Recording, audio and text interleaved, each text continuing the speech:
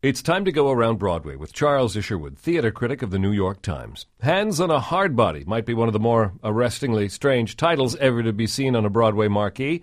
It's a new musical based on a 1997 documentary film about a contest that took place at a Nissan dealership in Longview, Texas. Can't make this up. The show features a score by Trey Anastasio of the indie rock group Phish and Amanda Green, and a book by the Pulitzer Prize-winning playwright Doug Wright. Okay, Charles, Hands on a Hard Body. What's it about? Well, the contest is basically a bunch of people standing around. They have to keep one hand on a truck for as long as possible. The last man or woman standing wins the truck, and it goes on for, days. It's a dance marathon with no dancing. Absolutely. Yeah, which is, one of the problems with making a musical out of it. But they do get the truck dancing. They've added new choreography since I saw it in La Jolla.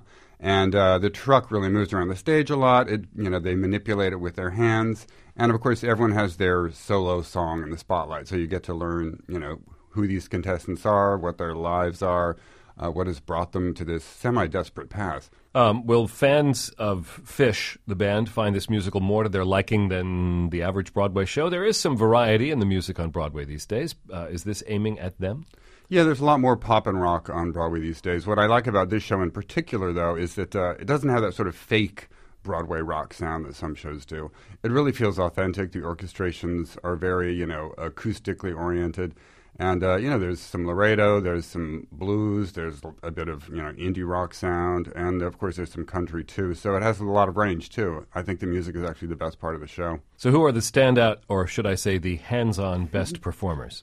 Everyone is quite good. Keith Carradine is one of the name stars, I suppose, and he plays a guy who just lost his job on an oil rig and has been injured and doesn't want his wife to work at Walmart, and he gives a very nice, laconic performance. Hunter Foster, who's a well-known Broadway name, is very funny as a sort of good old boy who insists that he's got the secret to winning the contest.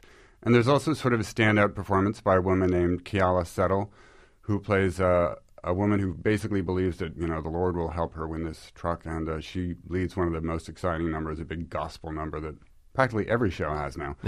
So does Hands on a Hard Body, Charles, cover any new material, or is this just a vehicle for some singing and dancing, if one hand is always on a car? Well, I think what's interesting about the show is that it's a musical about real people with real people problems, which is not really what you usually see on Broadway.